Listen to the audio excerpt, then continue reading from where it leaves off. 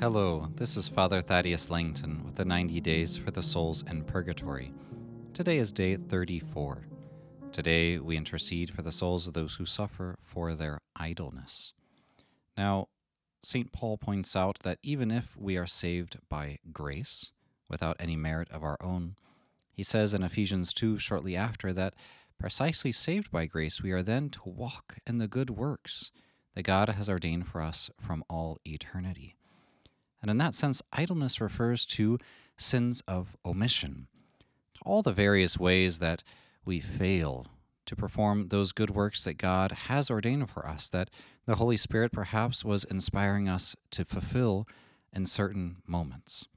When St. Faustina makes the resolution to become a saint, Jesus tells her he is quite pleased with this resolution, but then warns her to be aware, to be vigilant of the opportunities he will provide to her so that she can grow in holiness. And this, I would argue, is our great enemy in growing in holiness. We often are idle. We often are not vigilant. We often do not make use of all the opportunities that God offers us because we live in a sort of autopilot mode where we repeat the same routines day by day and are not attentive to the new ways that the Holy Spirit is at work in our lives. But this idleness does not mean only that we are couch potatoes and doing nothing, because in fact in the United States one could say that for many it's precisely the opposite.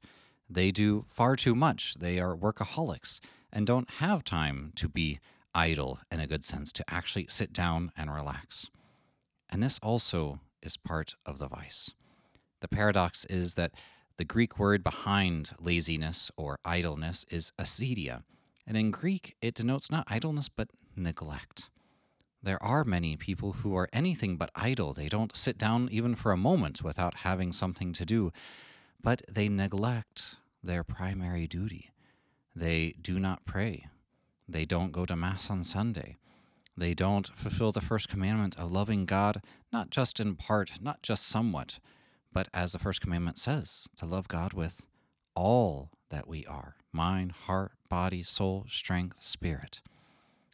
And idleness also shows up in our neglect of our love of neighbor, neglecting those opportunities that come our way to positively love them and not just skate by with a minimum of putting up with them or taking care of their fundamental needs. So these souls now suffer in purgatory because of their idleness, because God is anything but a minimalistic God. He is a Father who looks to the maximum. He desires to fill us to the brim, as Jesus did with the jars at the wedding feast of Cana. The Father desires to fill us to the brim with His mercy and with His goodness, and He is never idle. He works constantly to reveal His goodness, His love, His mercy to us. And these souls must be purified so that their hearts, their souls, are aligned with God, who is our ever-working Father, to reveal His goodness and His love. So today I encourage you to pray the Divine Mercy Chaplet for the souls of those who suffer for their idleness. Let us conclude. Immaculate Mary, Star of the Sea, pray for us and for the souls in purgatory. Saint Stanislas Papczynski, pray for us and for the souls in purgatory. God bless.